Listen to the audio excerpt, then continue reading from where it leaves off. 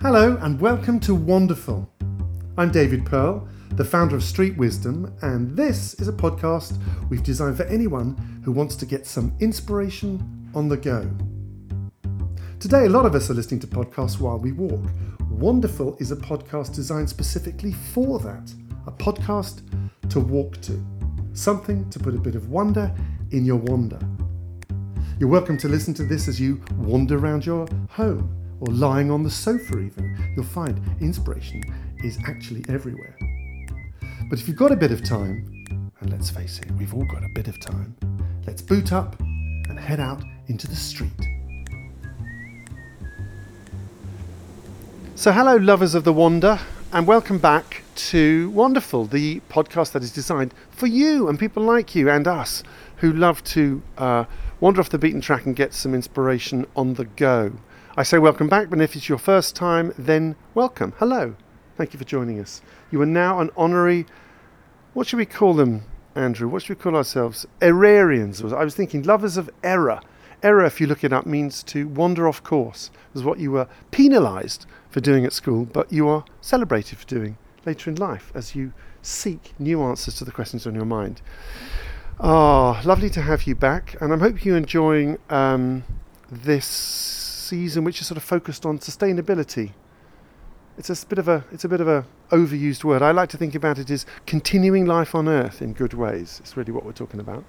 And with that in mind, it's in my mind. I was cycling at the weekend. I often cycle north of London, where I live, and there are these nice sort of rural little streets and paths called the lanes. And I've been noticing over the past year or two that the verges and the hedges are just increasingly getting filled up with rubbish. People are chucking bottles and packets of crisps and mattresses and stuff and just leaving stuff at the side of the road. And it makes me heart sore, I think. And I thought it was an urban problem, but actually I've just come back from the Middle East, where I was in the desert. I mean, hundreds, if not thousands of kilometers away from human life. And at one point we went into you start to see rubbish everywhere. You start to see, plastic bottles and stuff. Even down, I went to a Neolithic underground ritual cave. And there, amidst the artifacts, is mineral water bottles, plastic bottles. And I turned to the guide and said, do people really come here and visit here, this pristine, untouched world, and throw bottles away? He said, no, it's not that, it's the wind. The wind picks the bottles up and the rubbish from the cities, and it festoons the untouched desert with evidence of man's consumerism. And that sort of stuff can get you downhearted, which is why I'm really pleased to be able to introduce you to this episode's special guest, who's a man who's a sort of beam of sunshine in human form. Ben Morrison, the founder and originator, I think, of Flip Floppy. He'll tell you all about it, but essentially it's a boat, a seafaring proper boat made of recycled plastic, which has been found and picked up from the beaches in Kenya and clad in flip-flops, hence its name, Flip Floppy. Check them out on the website. It is a story about waste that will fill your heart with joy. But don't do it yet. Hang on, and let's drop into this conversation with Ben, who I bumped into when we were up in Glasgow for COP26. It's really interesting. Is he positive? Yes. Is he Pollyanna? Is he deceiving himself? No. But notice how he connects with this positive energy in order to power up his desire for action and to do something that people can look at, smile, and want to emulate. Lovely guy doing lovely work. Ben Morrison, you are welcome.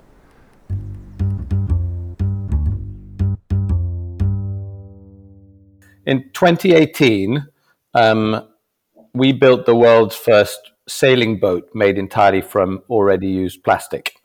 We built it in Lamu in Kenya, and we built it completely using local ingredients, local know-how, local expertise, a local boat design that was really key.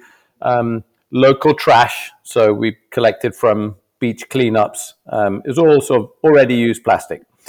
It weighs 10 tons. It's about 10 meters long.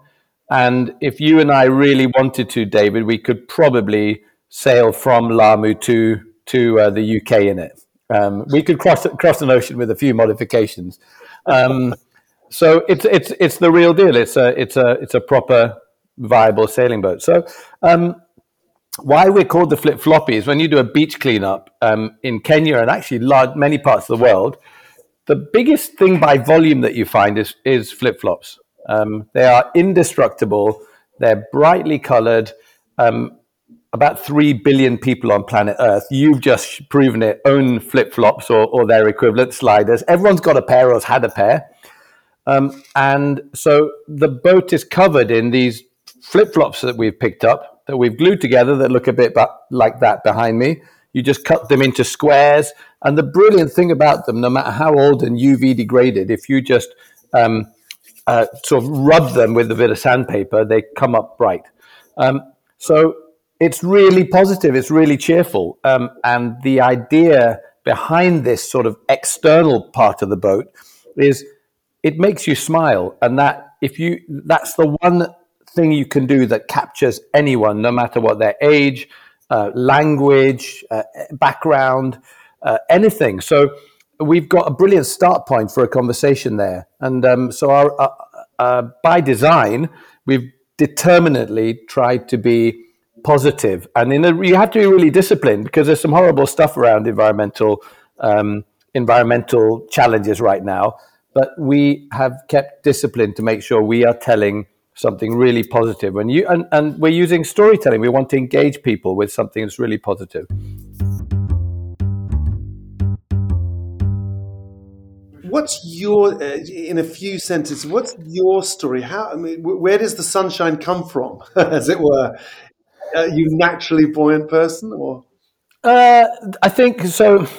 I've made my living for the past 20 years organizing holidays to Africa.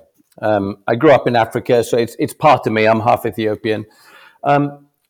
I realized when this idea first came to me, I realized that I owe everything that I have right now and my entire life really to Africa. It's natural resources. I'm organizing trips for people like you to go and have a nice safari.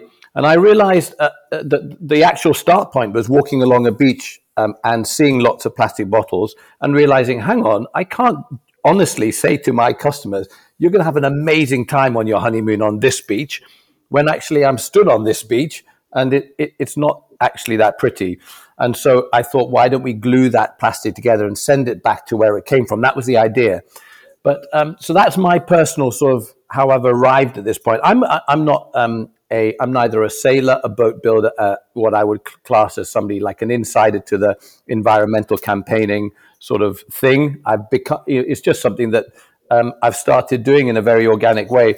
So that's how I've ended up in this place. And I think the other important thing to say, and we stand for something that's really significant in this whole conversation, which is we are so used as Africans in Africa to being the canvas upon which well-intentioned external sort of remedies or ideas are used. Let's go and try and do this in Africa or for Africa.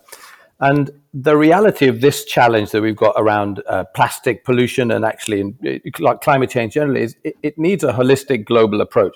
So what's lacking here is confident, cheerful, positive voices from African voices who are like taking leadership roles, not and that's what's really, if you look around, there's not many strong leadership roles, positive ones too, that are coming from our environment. It's really, really important to us to be that positive voice. And it was incredible that we could, as we were building and launching our DAO in 2018, Kenya had an incredibly brave, dynamic environment minister, Judy Wakungu, who was able to get a plastic bag ban. Now in Kenya, that's a very difficult thing to do, and it's been done in multiple countries where they announce the law, but then implementation, there's a 1 year gap, and it doesn't happen because all the vested interests get to work, and eventually it doesn't happen. And actually, Judy Wakungu, to her great credit, was able to actually bring that law into being. And so that was a really pioneering thing for a politician in Kenya to be able to do, and that happened literally at the same time. And so we've been able to be part of that conversation. It was celebrated around the world as one of the toughest plastic bag bans. So we've got a country doing something at the policy level, which is really taking a leadership level on a global sort of level, and we were doing the same.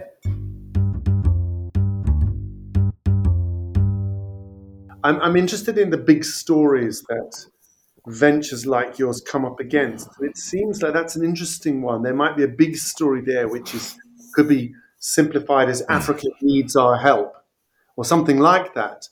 And what I'm hearing you say is, as well-intentioned that might be, it's not helpful, and it's also not. There's another story, which is we got this. Do you think that's right? Africa's population, I think, is going to double by 2050, that sort of thing. But if you look at sort of what people refer to as a global south, these are environments where you've got the fast emerging consumer population. So these are environments where if we're going to win the plastics challenge, if we're going to succeed, it's not where you and I are sat right now, which is in the UK, or are you at COP now, David? Yeah, absolutely. Yeah. Yeah, exactly. Everyone, where in the places that we are and in the countries that we are in right now, if you go to Starbucks, you know that you probably should have your reusable cup. We know, and actually society at the policy level and as citizens, we kind of know this stuff. But the reality is, if I am a young man in Kenya and I'm on a date with somebody, I will be in a car probably that I'll be able to. I've got access to finance. I can get a car where 20 years ago I couldn't. And you know what? I would wind down the window and I would drink my bottle of water and I would throw it out the window in a deliberate, ostentatious show of I've arrived. I'm a consumer now. So this is the emerging consumer populations are the ones that we need to communicate, and it's incredibly challenging. And it's incredibly important not to be patronizing. We, as the developed world, we have had the starter, the main course, and the dessert of this amazing thing called plastic. It's so usable, cheap.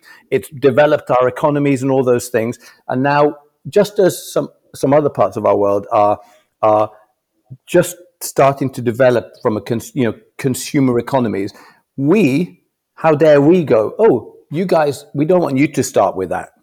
So there's some complexity and some to how we as a global community have this conversation. We can't just go no, you can't do that now. We've got to be really nuanced and thoughtful, and that's why an ownership of of an initiative like ours has to come from us, from where we are. Otherwise, we will fall into that trap.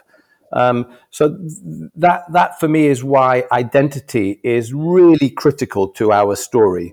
And when you look at a YouTube clip that we might publish, underneath it, you'll very often see comments like, "Isn't Kenya great?" Or it'll be because people identify it as a thing which has an identity that is from where we are, from place. So we are located somewhere, and that's a really key part of, for me, that's a really key part of addressing this challenge that we all have.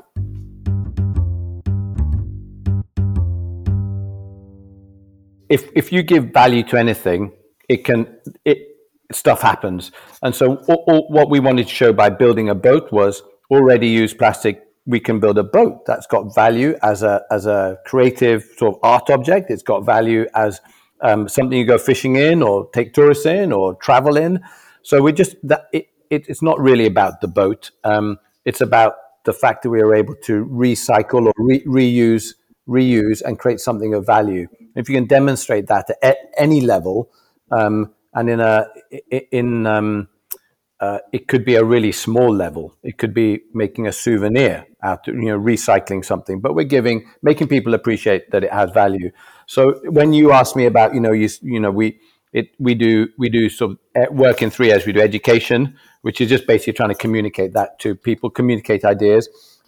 We try and help promote innovation. So it's actually, let's really try and identify how we can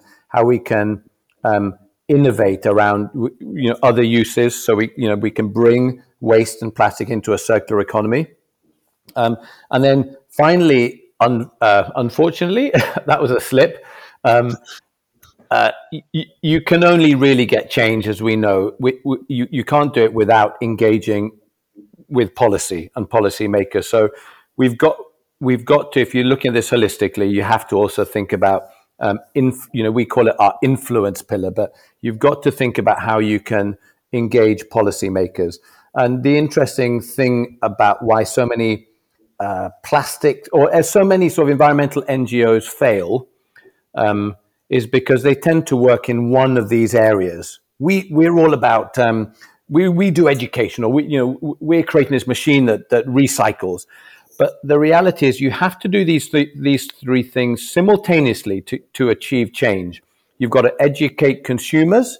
If you think about a circular economy, you need the entrepreneurs to help that cycle of circularity happen, waste having value. But for this to happen, you also need policymakers to create the environment and the frameworks that allow the entrepreneurial part of the chain to work. So you cannot do this without it. And here is really the magical formula that we've stumbled upon with a boat color, with lots of bright colors on. Is really, the truth is, it's a convener. It is a convener. If I arrive in up the Clyde in a brightly colored boat that looks like Elmer the elephant, patchwork of colors, I can guarantee that the policymaker will definitely be keen to come and welcome it in, because it's going to draw lots and lots of crowds of people because they want to see it. And of course, the media, it's a very interesting thing to capture too. So you've now got the 3 ingredients that you do want to engage. It's convened the 3 ingredients at the same time. And I think that doing these things as an organization, it was important to us to be active in all of these 3 areas. Make sure you're working on policy change. Simultaneously, make sure you're working on the education, so people understand. Work on the innovation, the entrepreneurialism, and those 3 themes are the drivers to a circular economy I would say in any environment, but certainly in the environment that we are in Kenya.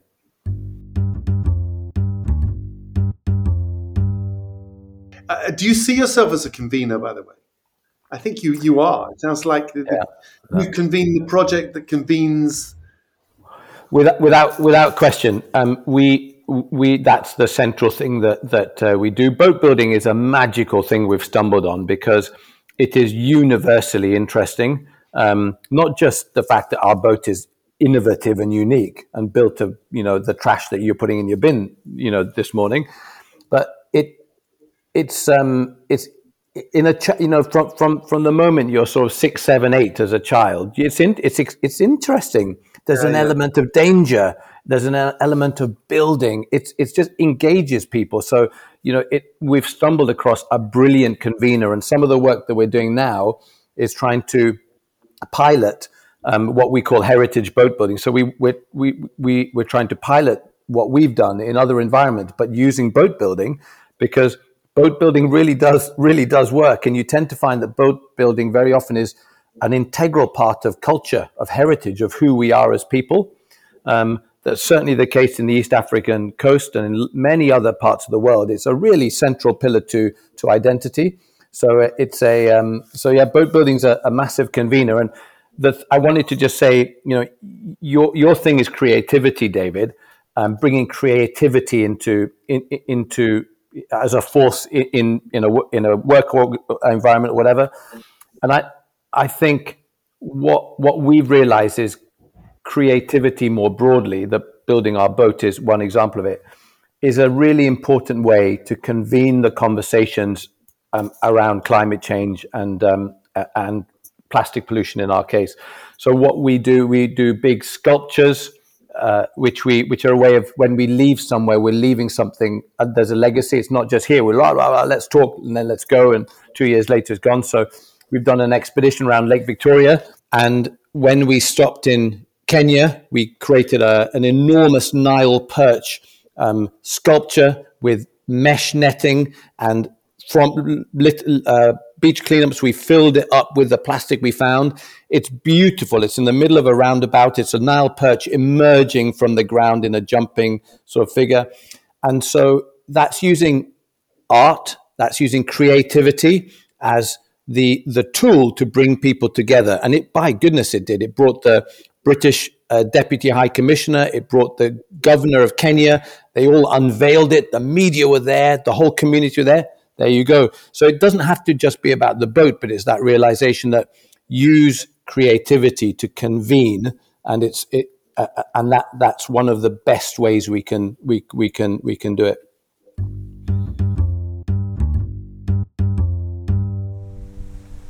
It's a little bit cold where Andrew our producer, has me standing in the cold in a street to do this. He's a fan of authenticity. But as I listen to Ben, I am warmed. Literally, I'm warmed by his outlook and by what he does. And also, there is central, I think, to the story he's telling, and one we need to hear, is this idea that waste is valuable.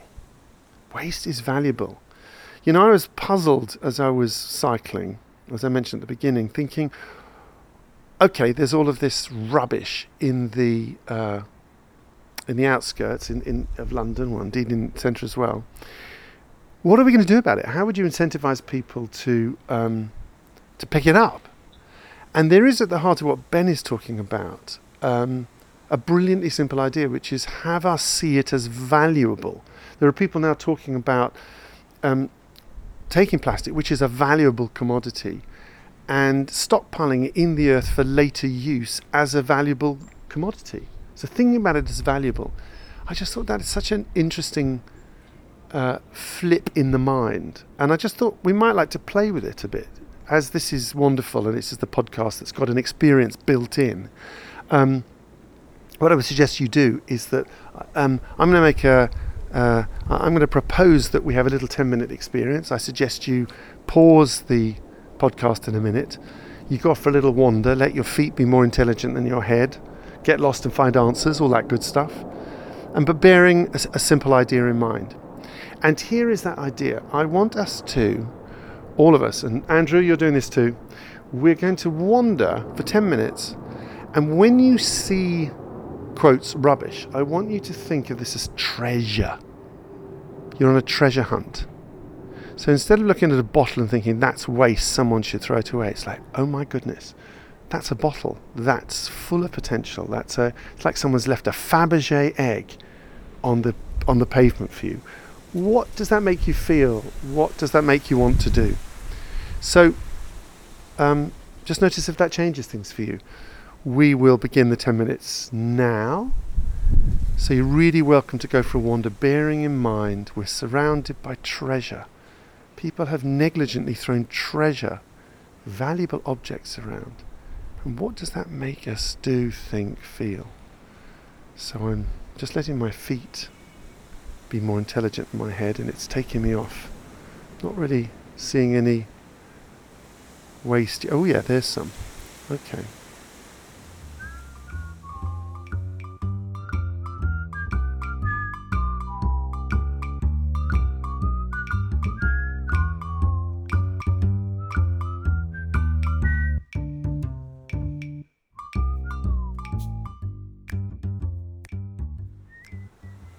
Hey, welcome back. I hope you enjoyed that and found that interesting. It was fascinating for me, I have to say. What can I share with you? The first thing I started positively looking for quotes rubbish, for waste, as though I was like a fossil collector or one of those people looking for precious objects. So my attention wasn't looking actually so much at the surroundings, and when I saw some rubbish, it being an interruption. It's more like, aha! And I found, I'm showing it now to Andrew, who's on the other end of an iPhone. I found this intriguing white object. I don't actually know what it is, but it's a little white plastic something, the top of a pen or something. I'm not sure what it is, and I'm intrigued. Now, that isn't how I would normally feel about waste. I just wanted to get it out of the way, but it's sort of forcing me into an act of appreciation. Inside it is a little stone, which is also interesting. It has sound, and if you can hear it, sort of rattling. And as I sat with it, rather than judging it as mindless waste, I wondered what the object was trying to tell me. And it said to me, if it had a voice, it was saying to me, someone made me. I am the product of somebody making me. I had a use, and I have some value. I felt like a kid also. I don't know if you ever did this when you were a kid, sort of have a little a box or a shelf of precious objects that have meaning for you. You give them meaning. I felt like I'm not going to throw this away. I don't know what it's for and what I could, but it because of where I found it, it's got a story. And then I found, on the way back here, I found a piece of sort of, I don't know, rotting green paper. And again, it's like the Rosetta Stone. It's like archaeology.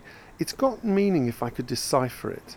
It had a use once, and it's sort of not done yet. This sense of these objects having life, purpose, intention, and there's some form of respect to them because they were made for a reason, by someone, for someone, sometime. Hard to, when you think of the vast landfills and so on and so forth, it feels like, well, what could this tiny thing, what difference can that make? And I don't know. It seems to be making a difference right now, right here. And it brings to mind, I don't know if any of you have read the book I wrote called Wonderful. Spot the connection there. But in it, I interviewed some wonderful strangers. And one of them is a guy called Bruce Daisley, who's got this lovely practice. And he actually does it during our walk. He bends down and picks up a plastic bottle.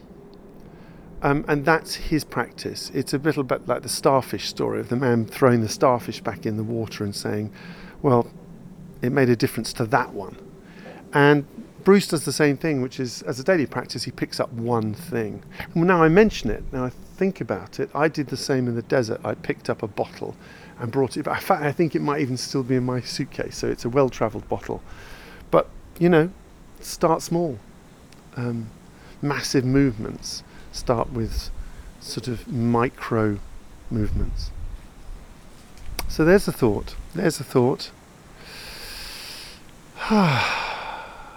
Yeah, maybe we can think waste is valuable. We might value it and waste less of the waste. So there's a thought. I'm just going to wander on now, but I'm going to leave you with the invitation to keep your eyes open and join me again at the next episode of this third season of Wonderful, the podcast that is designed for wanderers like you to get some inspiration on the go. And until we meet again, enjoy life, appreciate the world, and have a wonderful time.